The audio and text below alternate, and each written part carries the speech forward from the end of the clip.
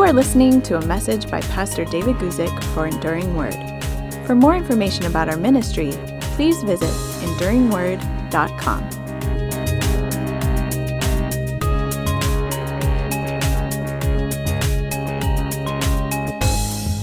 Here we go. So welcome. Once again, in case you're just joining, I'm Pastor Bill Walden. I live in Napa, California, pastor at Calvary Chapel there. Pastor John Bonner here at the Bible Institute in Cajamarca, Peru.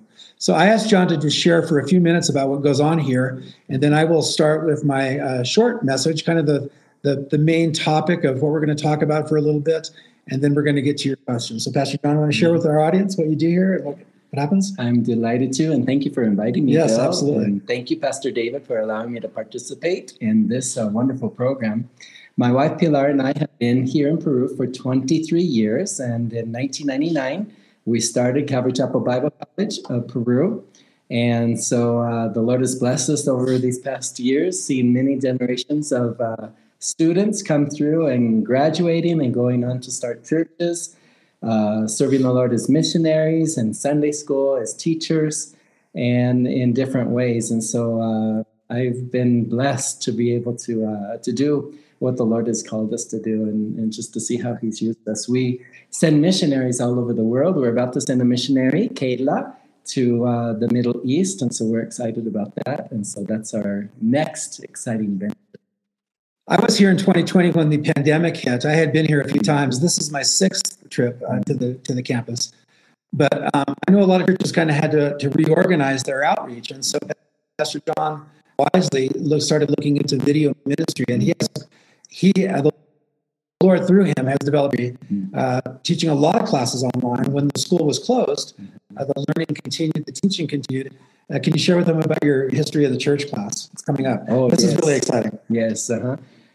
Church history will be starting on Monday night, from Monday and Tuesday evenings every week for the next 10 weeks. And it is in Spanish. And so if you would like to invite your Spanish-speaking friends, that would be wonderful. So far, we have 135 students enrolled in the class from 15 different countries throughout Latin America. So we're really excited about that. That's amazing. Great. Okay, we're going to get started. You know that Pastor David usually opens with either a question that wasn't answered previously or just something that's on his heart. I watched his video from last week. He mentioned at the end of the video that he had a surprise, but he wasn't going to tell you. So we hope that you're not disappointed. We are the surprise. David's, as I said, traveling over the Atlantic right now, but he asked me to fill in. And so one of the things that's been on my heart recently as a pastor, the pastoral ministry, I've been involved over 30 years, Pastor John, I think longer. It's really people heavy. In other words, we really deal with people a lot. And one of the things, sadly, that happens with people, with all of us, is that we have disagreements. And disagreements aren't bad. Disagreements are okay. But sometimes disagreements turn into conflict. And there is hard feelings. There is name calling. There's misunderstanding. People sometimes lose their temper.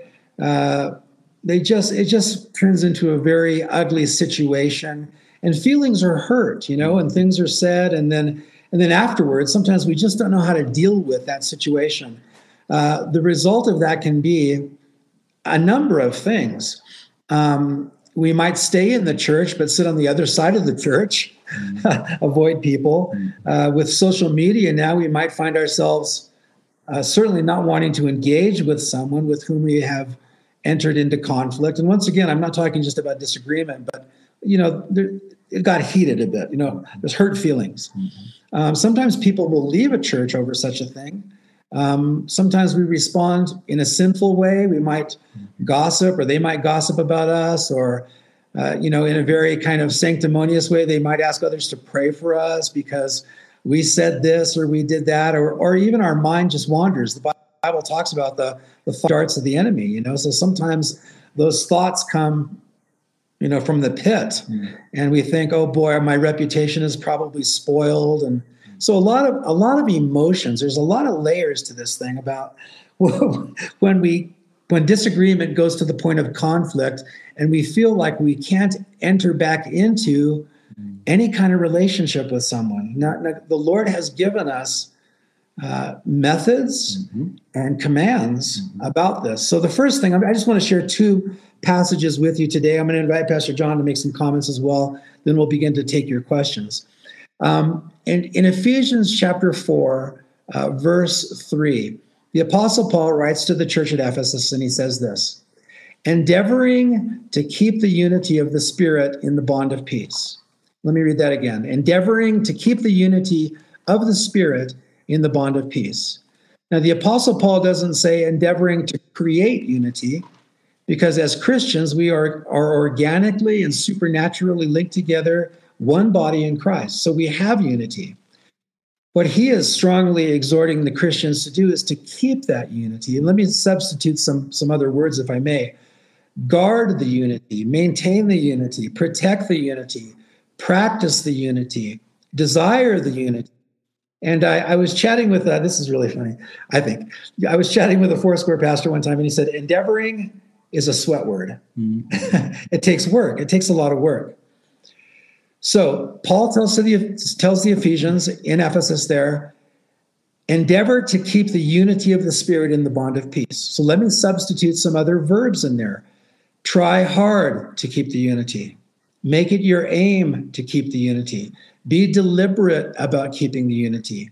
Make every effort to keep the unity. I don't know if you know any other. Strive to keep the unity. There is a holy striving that we can do. That's right. And so what keeps us then, disagreement has gone from, we've gone from disagreement to conflict. Now there's hurt feelings because in a moment of, anger or seeming insult or being misunderstood, things were said, things were done. Now there's hurt feelings. Now people are kind of separated. Now we're responding to the emotion. And those are strong emotions, really strong emotions. Those emotions can keep us from wanting to try to reconcile with a brother or a sister. And so what I'm sure you've seen it many times, Pastor John, our emotions keep us from following through on this commandment. Any thoughts on that? Yeah, it's one of those very, very hard things. We are emotional creatures. The Lord has made us this way. And I think he allows us many times to go through conflicts with our brothers and sisters in the Lord. As I was thinking as you were talking about conflicts in the church, somebody stated one time, I really like what they said. I know what you're going to say. Maybe you were going to say that. No, go ahead. Ministry would be wonderful if it weren't for the people. So. Church would be great if it wasn't for the people. Whenever there's people, there's going to be disagreement. And disagreement is okay. Disagreement doesn't mean that unity is broken. But conflict is when unity begins to splinter. And so how do we endeavor? How do we say to ourselves, I really want to work at reconciling with my brother or sister when we have a certain level of fear that things might go bad. We don't want to enter back into that hurtful relationship again. Words were said, feelings were hurt, misunderstanding. Sometimes there's accusations. One thing that I've seen happen is there's a proverb. It says, the heart knows its own bitterness and no one shares its joy. So nobody can know how I feel except God and me. My heart knows when it feels sad. My heart knows when it feels joyful. But other people can misread us and even assign kind of a guilt or ill motives to us, and they misunderstand us. Maybe we didn't respond to them the way that they had hoped. And so they don't consider maybe that we have a headache that day and we're just kind of struggling. They consider it like, oh, you're rejecting me, you don't like me, you don't love me. And it's so easy for us to miscalculate and misinterpret people's responses. One thing leads to another. Words are said, you don't like me. Well, what made you think that? And then, the accusations start and these things happen. And it's really, really tragic. So we are called to protect. We are called to strive to protect, to maintain that unity. But one of the things that keeps us from doing that, I think, is we're afraid if we get back into that face-to-face with that person that we need to reconcile with, what if it happens again? We just can't imagine, how is this problem going to be healed? They said this, I said that, I regret that I said that. They owe me an apology. I owe them an apology. What if I apologize and they don't forgive me? And it just gets very, very complicated. So, and that's just human experience. I think any one of us, who's felt that we're in conflict would agree with that. I've been misunderstood. I'm sure Pastor John has. So I think the first part of conflict resolution, as far as I can see, understand is twofold. Understand first that God commands us to do it. We are not invited to maintain the unity in the spirit if we feel like it, or when we finally see some sign of evidence that maybe that other person's tired. Oh, it's safe to go back into the water, that kind of thing. We are called to really be determined and deliberate about being willing to do the work. And it's a sweat word, as that Foursquare pastor said. I need to be able to say to myself when somebody hurts my feelings, I have these emotions, I have these thoughts, I have these fears, but I need to be willing to do whatever it takes. It says in Romans, as much as lies within me, live at peace with all men. So I can only do my part.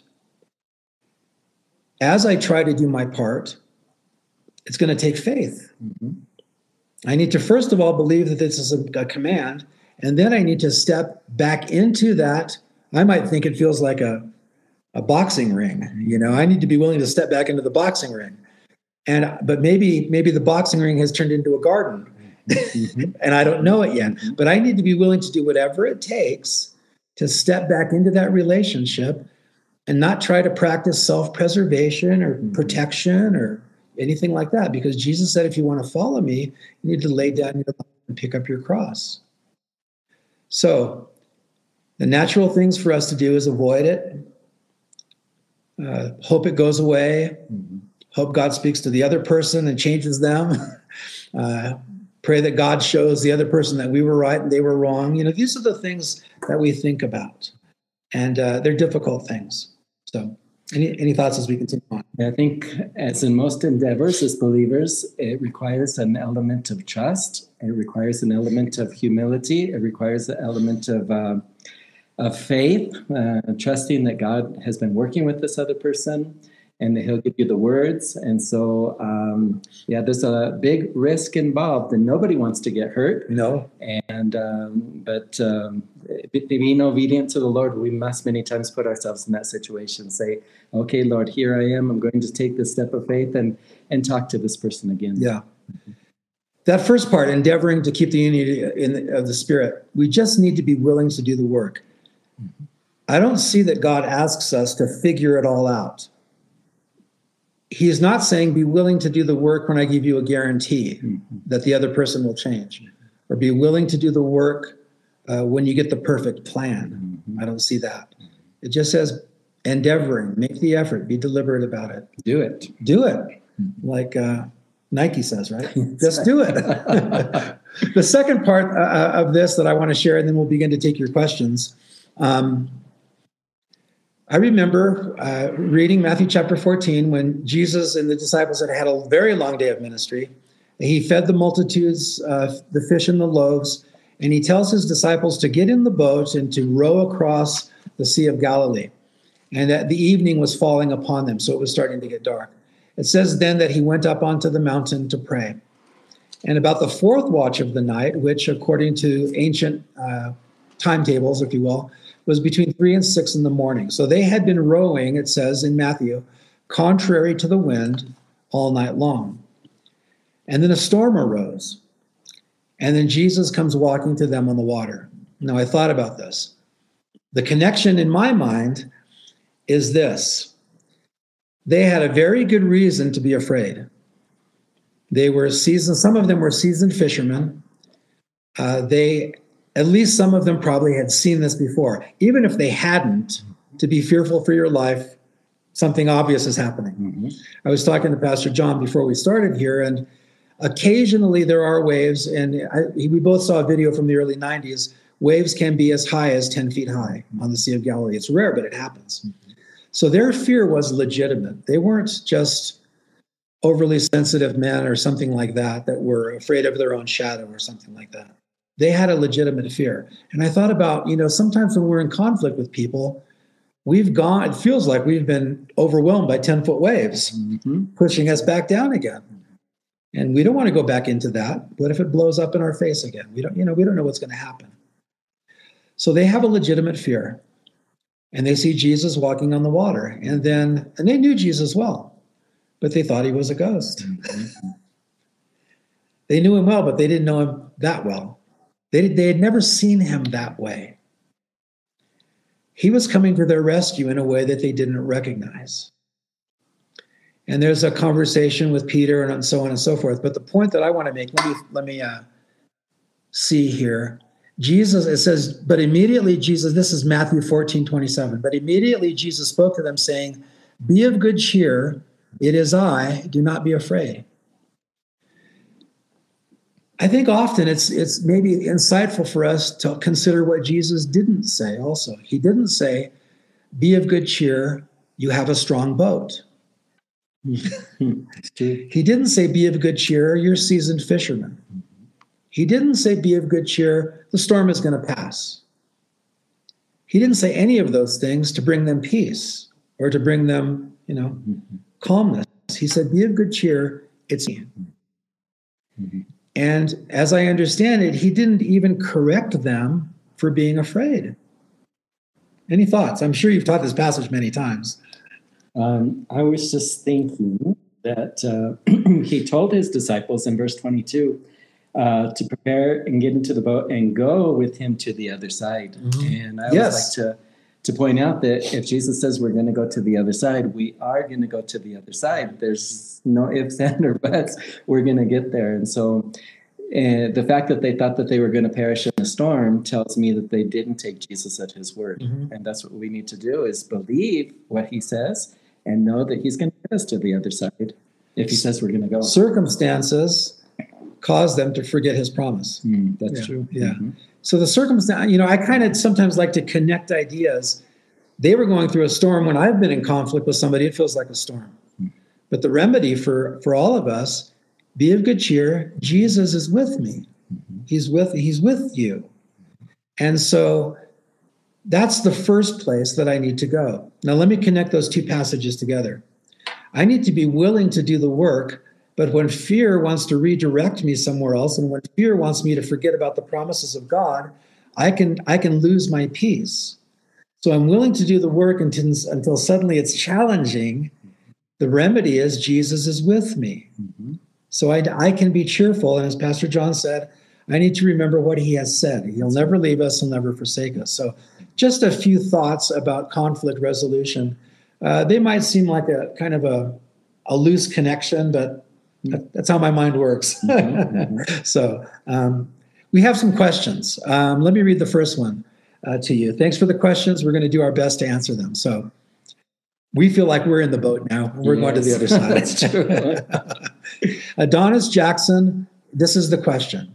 I believe from a country YT. I'm not sure what that is. Maybe Devin can tell us what that is a little bit later. I'm sorry. From YouTube. Oh, YouTube. Excuse me. We have our resident professional here. This is from YouTube. Thank you, Adonis. Was Revelation written before or after the destruction of the temple?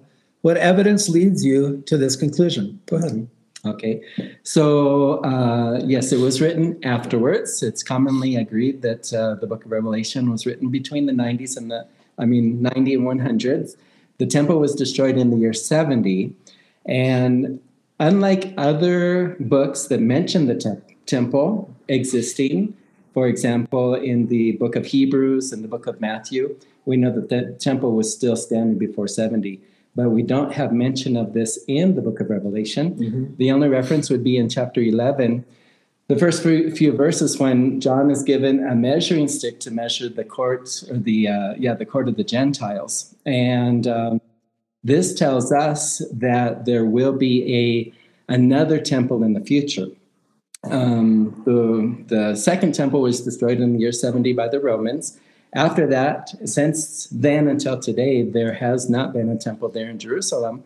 And so because of the prophecy in Revelation chapter 11, And what Daniel tells us in chapter 9, Jesus agrees with Daniel in Matthew chapter 24. And then Paul in Thessalonians tells us that there will be another temple when the man of abomination goes in and he proclaims himself to be God and to be worshipped as God in the temple. So we're anticipating another temple, but no, when the book of Revelation was written, there was no temple at that time. There is a line of thinking called preterism, and the brothers and sisters that embrace the idea of preterism believe that everything was completed. The book of Revelation speaks of everything that was completed by the year 70.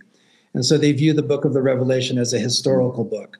And we would disagree with that. Don't see the connection there. It is interesting, and I know that John has been to Israel many more times than I have, about the excitement about people preparing to build a new temple. Just can you share a few words about that? Temple Mount Foundation? Yeah, they're that's their plan. They have everything together. They've reconstructed all of the furnishings of the temple, trained the priests. They are Clothing? The clothing, it's all prepared. There's news about the red heifer that comes every once in a while. Everything that's needed, because the Jews, in order to be true Jews, in order to practice their religion correctly, in order to offer atonement for their sins, they need the temple. They need to do the sacrifices there. And without the temple, they're unable to do that. And so there's this great push within Judaism, especially Orthodox Judaism, to have the third temple there. And so it's on the heart of every Jew, and that's their prayer. They dress in black today. I'm dressed in black, but not because of this. But the Jews dress in black because they do not have their temple. And once they do have the temple standing, then they'll go back to normal, colorful clothing, because right now they're mourning. I know there's been efforts to make Passover sacrifices on the southern steps, right? Have they been successful at that? Yeah, I've seen that not on the southern steps, but in other areas surrounding the old city, wanting to do that, to bring back this. And so that's just an evidence that they're really needing to have the temple sacrifices reinstituted. Yeah. So we share that with you just to say that there's a trajectory, there's energy, there's interest, there's people that are applying themselves to that. Some of them not even born-again Christians yet, the Jewish people, and yet Paul tells the Thessalonians that there will come a man who will claim to be God, not only be against the Christians and the Jews, but against Mormons, Jehovah's Witnesses, Buddhists, everybody. He's going to say, I am God exclusively, and you have to worship me. And that will happen.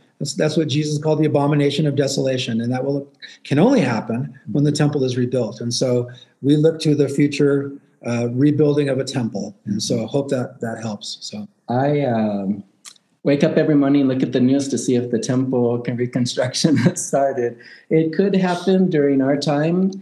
Probably will happen during the time of the tribulation. We will probably be taken out by that time, and it could be. Many times I think about this. That's the catalyst. The catalyst to bring peace between the Jews and the Arabs. Ushered in by this man of perdition, this man who is going to deceive the entire world, deceive Jews, and that very well could be like you say, the catalyst to do this. It's interesting, from what I've read, the Pope and some Islamic leaders are kind of creating a worship center. I forget what Middle Eastern country it's in. Do you recall? No. But they're seeking to kind of establish some kind of ecumenicalism. One of the things that the Temple Mount is so hotly contested, really, we believe, because it's a spiritual battle, because that third temple of the Jews is going to be rebuilt, and right now it is under the control of the Islamic faith. And so, but there is apparently room for a third temple to be built on that site. Who better, and I say this a little bit tongue-in-cheek, who better to help that be established than the world ruler, the man of sin, the Antichrist. And so that very well could be the thing that really, if he can broker that deal, he's going to have a lot of followers. That's right. Yeah, good. Well, thank you for that question. Next question from YouTube, Donald McCord. Great question. Will we experience time in heaven? Revelation 6:10 says this: they called out in a loud voice, "How long, sovereign Lord, holy and true, until you judge the inhabitants of the earth and avenge our blood?" So, is there time in heaven? Well, God lives outside of time right now, and so He is the Alpha and the Omega. He is the beginning and the end, and this is way beyond our ability to comprehend as human beings. But it's all finished in His mind. As humans, we live on a chronological, literal timeline that has a beginning. The Book of Revelation tells us time as we know it will end. What I see in the Book of the Revelation is that that's during the 7-year tribulation period, and so chronological time, the timeline is still in place. So from the human perspective, time is still ticking away. At the end of the tribulation, maybe you can pick it up from there if you have any thoughts on that. Well, I was going to just say that John many times writes in the Book of Revelation, giving us types and symbols and symbology that we might understand as humans. And so he'll put this into terms that we might be able to understand. But of course, when we talk about this in scriptural, biblical, and in divine terms, we know that God is not limited by time, and time will cease to exist in heaven. Yeah, I read an analogy once from a pastor who said, regarding us and time, and regarding God and time, if you're standing on the street watching a parade, you see the beginning, the middle, and the end. So you only see a part of it at one time, but God is up in the blimp. He's up above, and He sees the beginning, the middle, and the end all at the same time. So good question. Sure, we give a definitive answer, but what that verse does certainly speak to us about was there was a willingness among those who had lost their lives because they were following Jesus, and they were looking for the justice, the righteous judgment of God to avenge them, and so God promised to do that. The Book of the Revelation shows some things being worked out in a process systematically. The intensity of things increases as we work our way through the book, and so oftentimes the response to those saints is not yet. And so there's some. Go ahead. I was going to say too that in the Book of Revelation it talks about silence in heaven for the period of half an hour. That's true. And so some people use that as the proof text, Bill, that women will not be there in heaven. Oh boy. I'm sorry, ladies. We're going to end our transmission now. Silence in heaven from John's perspective, because John is on earth receiving revelation of things eternal. So there is somehow probably some kind of breakdown in the human language. And so as I have been taught in studying and reading the Book of Revelation, keep the main thing. Yeah. So, but it's a good question. It's a worthy question. We're going to go on. Let's. This is from YouTube also. This is from Tunnel Banan 23. Will people in countries like China, Saudi Arabia, and North Korea go to heaven if they aren't Christians because it is illegal? Let me read that again, make sure I understand. Will people in countries like China, Saudi Arabia, and North Korea go to heaven if they aren't Christians because it is illegal? I think the question may be, Bill, they haven't had the opportunity to hear the gospel because it is illegal to preach the gospel in those countries. Got it. Will God judge them because of that? Exactly. Yeah.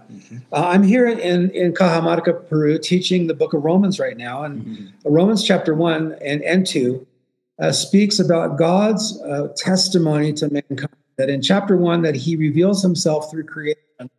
The things that are seen, the heavens declare the glory of God. The earth is His handiwork. You can look at creation through the microscope, through the telescope.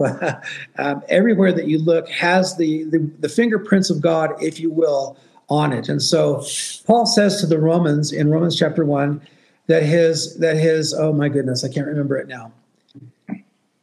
His divinity and his, what is it? Godhood? Let me look. Anyway, creation bears witness to the existence of God. I want to get the wording just right. Let me find it here.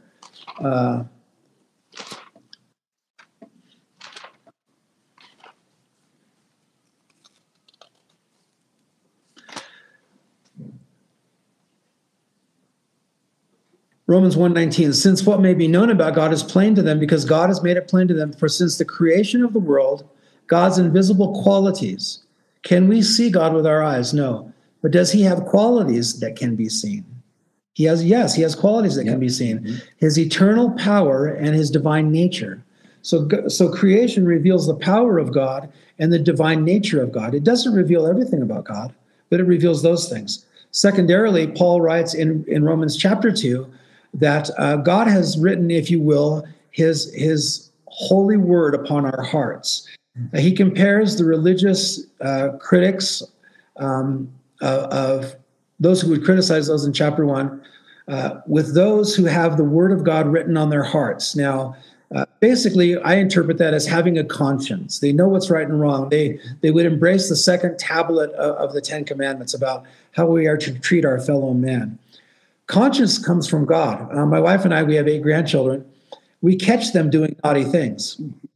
Somehow they know that they're naughty. We haven't told them that they're naughty, but before they do it, they look around to see if anybody's watching. We never did it, but our grandkids do. I do it. So God has revealed him. My answer is this: God has revealed himself through creation and through conscience. And then Paul goes on to say, so that men are without excuse. So even if the preaching of the gospel is without or is restricted and outlawed in some countries, God has left himself a witness. Mm-hmm. And from that point on, man can respond and receive some degree of saving light. Mm-hmm. Can you elaborate on that? I have a story. If you good. Yes, please. Please. Yeah, I think there is. We hear in the book of Ecclesiastes that God has put eternity in the hearts of men. Mm-hmm. And we have an interesting story here in Peru. During the period of the Inca, when the Inca would worship the sun god Inti, and they would offer human sacrifices to him. Well, there was an Inca, his name was Pachacutec, and Pachacutec was sitting on a mountaintop and worshiping Inti, the sun, and something happened. A cloud came and covered Pachacutec, and he thought about it, and he said, I don't know how brilliant my God is if a mere cloud can cover his majesty. Mm-hmm. And he thought about it, and Inti every day had the same route. He would rise in the east, he would set in the west, and he would never vary. And so he began to think about it. My God is limited. And he realized, too, that when Inti set in the afternoon, he had to run all the way to the other side to get up in the morning to rise in the east. And he said, my God is always on the run. He never rests. Wow. And so Pachacutec began to wonder, maybe we're worshiping the wrong God. He went back to the founders or to the elders of the people, and he said, have we always worshipped Inti, or is there another God that we used to worship? And they said, well, we did used to worship Viracocha. Viracocha is known as God the Creator. But he is so holy, he is so pure, that we stopped worshiping him and we started worshiping Inti, his creation, because we are unworthy to come close to him. And so they had that right. They had that right. They had that right. Yeah. Yeah. So Pachacutec, he started worshiping Viracocha once again, writing psalms to him and songs to him that they say that parallels David's psalms to in the book of Psalms. Mm-hmm. And so, but he was stuck with a predicament because they had offered human sacrifices so many years to Inti. How was he going to explain to the people that they were worshiping the wrong God? Wow. The Lord revealed this to him, and it was about that time that the Spaniards came. And they brought the message of, they could have brought the message as missionaries, salvation through faith in Jesus Christ alone, and that Jesus is the son of Viracocha, the God, the Creator. Wow. And if they would have taught that, I think the Inca Empire would have readily embraced Christianity, repented of their sins, and came to the Lord. Yeah. But unfortunately, the Spaniards came in conquest of power and gold and things like this. Missed opportunity. Huh? Missed opportunity. Huge. Yeah. Mm-hmm.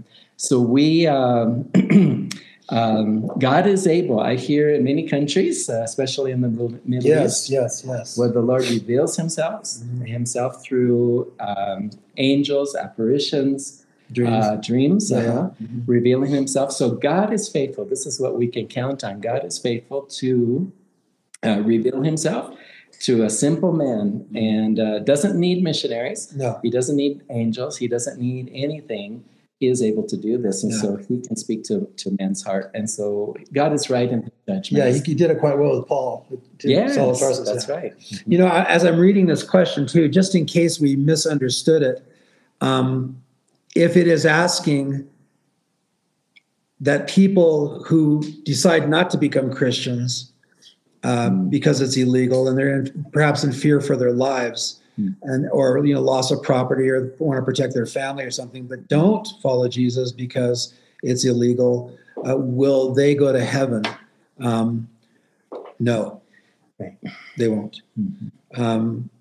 Following Jesus is going to cost all of us something. And there are many Christians today, and I used to follow Voice of the Martyrs quite frequently. I actually got to meet Richard Wurmbrand once. And they have had reports over the years about the many, many Christians that are still killed every day. And so it's going to cost you something. So hopefully we covered both sides of that question. So I can just add to that. Jesus told his disciples in verse 8 of chapter 1 of the book of Acts, he says that God will give us power to be his witnesses in Jerusalem, Judea, in Samaria, and to the uttermost parts of the world. That word witness is the word martyr. And, Jesus died, and Paul was put to death, and all of the disciples. And throughout history, Christians have died because of their faith. Yeah. Why wouldn't we be tested in that area and also be willing to show that we are willing to live and to die for Jesus? Yeah. And so really outside of Western Christianity, it's the norm. People are dying off and because of their faith. Yeah. And Jesus says, if you deny me before men, I will deny you before my Father. But if you confess me before men, I will confess you before my Father in heaven. And so this is one of the challenges that we have as believers. I want to encourage you too. A great book, Fox's Book of Martyrs, that talks about the saints of the history of the church, who are willing to give it all. And so, that book we're but we're requiring for our students to read in our upcoming church history. Oh, good, class. good. It's a terrific book. Christian classic. Every Christian should read it. Yeah. This is from YouTube. Ann Brown. Do you think it's okay to decide to change to another church if you see it as not being led properly or not growing?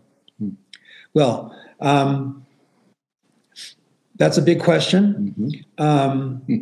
Leadership is something that is given by God to, not to the majority, but to the minority. And so church has never been a democracy or anything like that. And so, for instance, I don't know how to, take care of my children like a mother does because I haven't been given those gifts. I take care of our children like a father. We have adult children now, but that's just the example I want to use. Pastors and leaders have been given a unique calling, a unique understanding, and a very unique responsibility. And they may lead the church in directions that the congregants don't understand. Because they don't understand, they wouldn't agree with. And so I would go very slowly about the idea of the church is not being led properly. And I say this very, very respectfully, but according to who? Now, if we can discern that there's ungodly practice happening, obvious sin and those kinds of things, absolutely, I wouldn't stick around. I would respectfully go to your pastor and just say, Pastor, God bless you. Our family needs to leave. These are the reasons why we think what's happening here isn't a godly thing. I'm sure Pastor John and myself, we both had people leave the church simply because they disagreed with the leadership.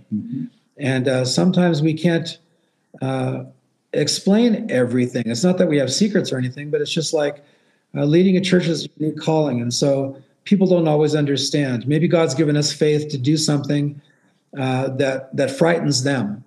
And so they're afraid to follow that lead, if you will, because they're frightened. God hasn't given them the faith to to step out. He's given us the faith. So not trying to defend pastors here, but there are two sides to that coin. So if it's not growing, I wouldn't worry about that. Right. The question I would ask is, are you growing? Yeah. If that was the criteria for leaving a church, that criteria wouldn't work in many parts of the world today, because Christians meet in secret. You know, they're happy to get 10 people together, and they'll get 10 people together for years. And so I don't think I would use that for criteria. The spiritual health of the church would be more important. Any other thoughts? I was going to say, if we were using growth as criteria, we could look at the Mormon church and say, wow, God is blessing them. Yes, exactly. And we can't do that. We have been to many churches, especially in the Middle East, that they're very small, like you said, small groups of people. I had a thought, but I forgot it, Bill. It must not been of the Lord. Okay. Well, maybe it'll circle back. Okay. Jeanette Nelson asks this question. It doesn't say where she's writing from. How do we forgive people who have no remorse, act exceptionally cruel? How can the prayer of Jesus forgive them? They don't know what they do. Help us in learning how to forgive.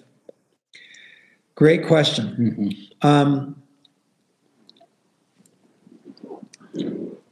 When I see Jesus hanging on the cross saying, Father, forgive them, they don't know what they're doing, does that mean they were saved? No, it doesn't mean that.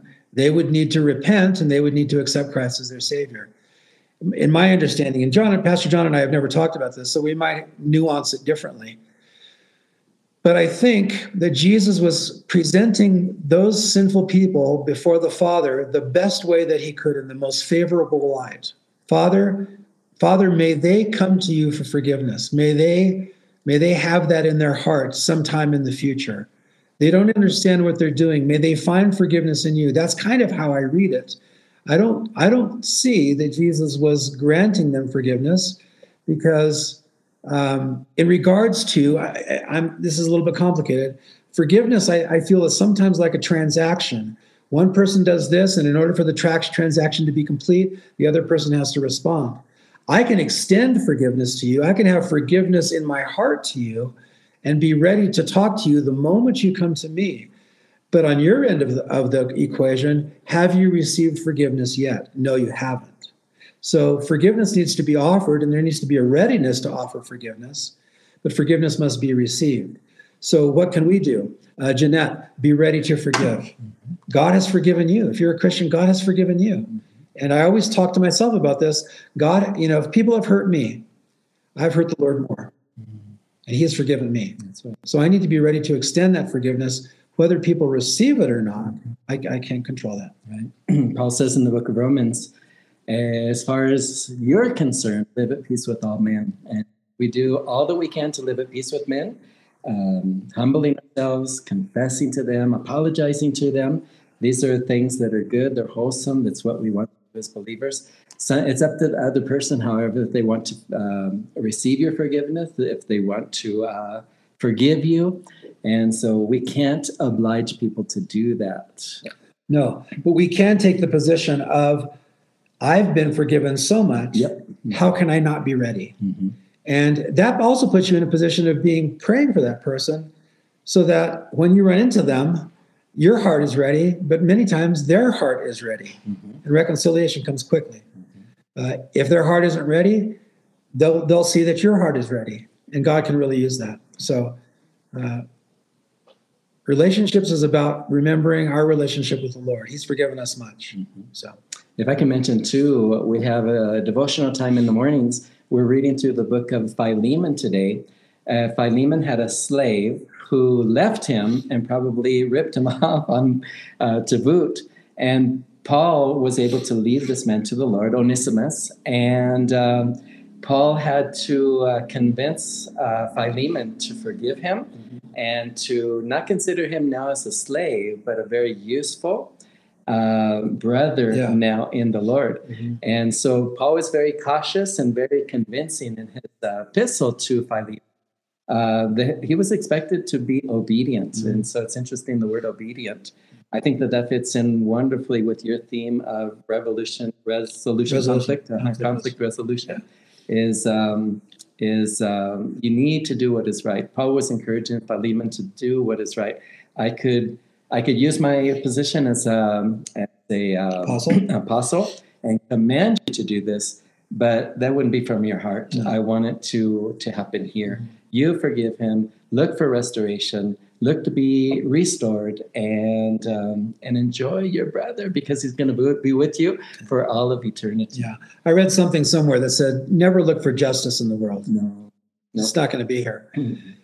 That's true. But if I compare, once again, my sins against God, and he's forgiven me so much, how can I not forgive? So I need to be ready. That's right. Char Annan, this question comes in. Is it normal for a pastor to regularly call church meeting whenever someone leaves for whatever reason, and instruct his congregation to have nothing to do with the person who left? Boy, it sounds like, Char, that you may have been through a tough situation, and we are sorry to hear that. It's normal. I wonder if you mean, is it regular? Is it something that should happen frequently? It sounds a little bit like you're saying that. It should only happen when it's necessary. And there's a process that we read about in Matthew chapter 18, of course. If your brother sins against you, go to him and you want to win your brother. If he rejects you, you take 2 or 3 witnesses to establish the fact. If he rejects them, then you tell it to the church. Mm-hmm. And then the church's responsibility is to go to him and try to win him back, to reason with that Christian that is so far stubborn. If they reject that witness of that testimony and that urging of the church, then it says to treat him like an unbeliever, like a tax collector. How do we treat unbelievers? With the love of Jesus. Try to win them to Christ. That's true. So there is a time when Paul said to the Corinthians that he had to put a man out of the church, and he used the phrase, hand him over to Satan for the destruction of the flesh. And those are strong words. Mm-hmm. It's so that man would be outside of the blessing of the church, outside of the blessing of fellowship. Mm-hmm. With an unbeliever, we don't have, for instance, if somebody had to be put out of the church, I wouldn't ignore them when I went to the grocery store, but I also wouldn't enjoy a worship time with them or communion time with them and act as if nothing is wrong, because something is wrong. There's some, obvious sin. There's some unrepented sin that apparently has become quite well known. And so if somebody does need to be put out of the church, and I've had to do that before. In our case, fortunately, thank God, the church reached out to the offending man, and he came back and was restored, and it was beautiful. But I don't think we should ignore them. But also, we shouldn't pretend like everything's okay, because it's not okay, right? God wants to discipline them. And so they kind of need to feel it. I think sometimes we might be cushioning people too much. If they need to feel it, it's not because we're angry. It's because they need to feel it. Yeah. I think church discipline is one of the most difficult things for a pastor to have to do. And I really like what you said, Bill, that we're always looking to restore this person. Mm-hmm. And I'd like to read from Galatians chapter 6 and verse 1. Paul says, "Brethren, if a man is overtaken in any trespass, you who are spiritual," and this is the word I want to highlight, "restore such a one in the spirit of gentleness, considering yourself, lest you also be tempted." Mm-hmm. Sometimes we have to go to those tough situations where we have to let the entire church know. Yeah. I've had to do that a couple of times to warn the congregation of a possible wolf among them. Uh-huh. And then also to produce this fruit of righteousness, or the repentance that they need to exemplify. But I think it's rare that we would have to do that. Yeah, it shouldn't be frequent. Right. I would be concerned if it was frequent. Mm-hmm. So we don't want to treat a brother who's in sin like he's a wolf. Right. He's a wayward brother. Mm-hmm. But there are others, and this is a very good point that Pastor John is making. There are times when we just say, you need to avoid this person. He's going to do damage to the church. Mm-hmm. So I think there is a delineation there that we need to be able to notice and understand. So hopefully that helps. We're kind of moving a little bit quicker because the cell phone that we're using is running out of battery. But I have a solution. Okay, Steph, we're gonna be remedying the solution here. So, a question from TRW, Trans World Radio 360, Dawson Jacob: does God ever run out of patience with us? I'm glad he hasn't with me. Is it possible to backslide so far that forgiveness is impossible? Is this the case with Esau? I want to stop committing sins I have been struggling with, but I can't seem to stop going back to them. It feels like my repentance isn't real. Please help. And so your name is Dawson. Dawson, God bless you. You care. You don't like your sin. You're heartbroken about your sin. You want to live for the Lord. All of those are signs of the Holy Spirit working in your life. So when you say, does God run out of patience with us? I don't see him running out of patience with you regarding this, because you keep coming back.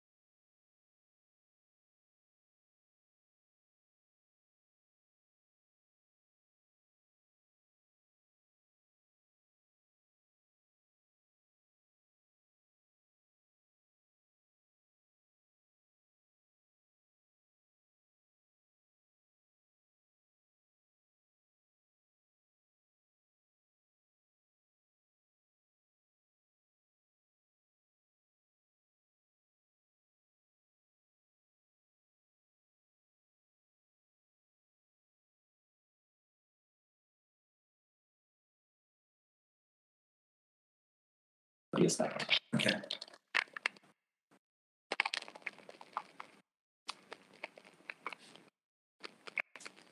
Maybe you can.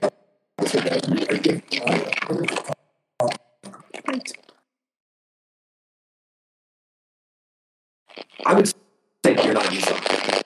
Let me see your name again. Dawson. I don't think you should consider yourself an Esau. You're a Christian, and you're a human. And Christians struggle, humans struggle, but your desire is to walk with the Lord. That desire comes from Jesus. That desire comes from the Holy Spirit.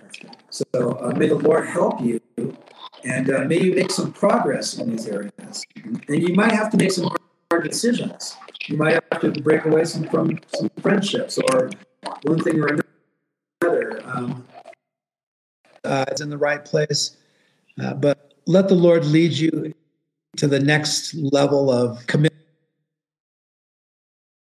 That helps. How are we doing there, Stephanie? Mm-hmm.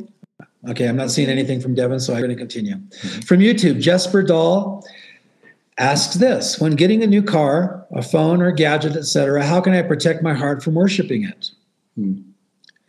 Of course, I'm happy and excited to use the product, just not in a sinful way. Well, I'll send you my address. You can send it to me, and I'll use it. And I'll send you my own phone. That's a good question. Yeah, we can be distracted by things. Mm-hmm. You know, it's kind of a nuanced thing. I mean, you know, the Christian life is a relationship with Jesus Christ, and we are connected to him via the indwelling of the Holy Spirit. How do you know when you're maybe ignoring a friend a little bit, or if you're married? How do I know when I should pay more attention to my wife? Well, she'll get my attention, or the Lord will get my attention, or situations will show me that if I had been paying more attention to my wife, I could have helped her when I didn't, and I was a little selfish with my time. You know, there's any number of ways that we can discover maybe that we're leaning in the wrong direction. And God is faithful to show you those things. You know, also I want to encourage you, Jesper, that God loves you and he wants your heart first and foremost. I try to make a habit of not owning anything that I wouldn't be willing to give away. Yep. So if you're not willing to give away the new phone or the new car or let somebody borrow it, that might be a bit of an indication that that thing is too important to you. Any thoughts? Some people might have a phone or a car as God in their lives, but there's other people who have other types of gods that we would consider normal. For some people, their God is their belly. And so food could be interference, a relationship, a job, money. There are so many things that not only an iPhone or not only a car, but we need to constantly guard our hearts, that we don't not have this idolatrous attitude in our heart that would turn us away from the Lord. So a good assurance is when the Holy Spirit is speaking to you and he says, you're gaming too much, or you're on your phone too much time on the internet, spend time with me. I think that that's a good indicator that the Lord is calling you, and you need to just set that aside, whatever it is, and just spend time with him. Jesper, if you ever catch yourself saying, I should probably read my Bible more, that's a clue. That's the Lord. The Lord's tapping you on the shoulder.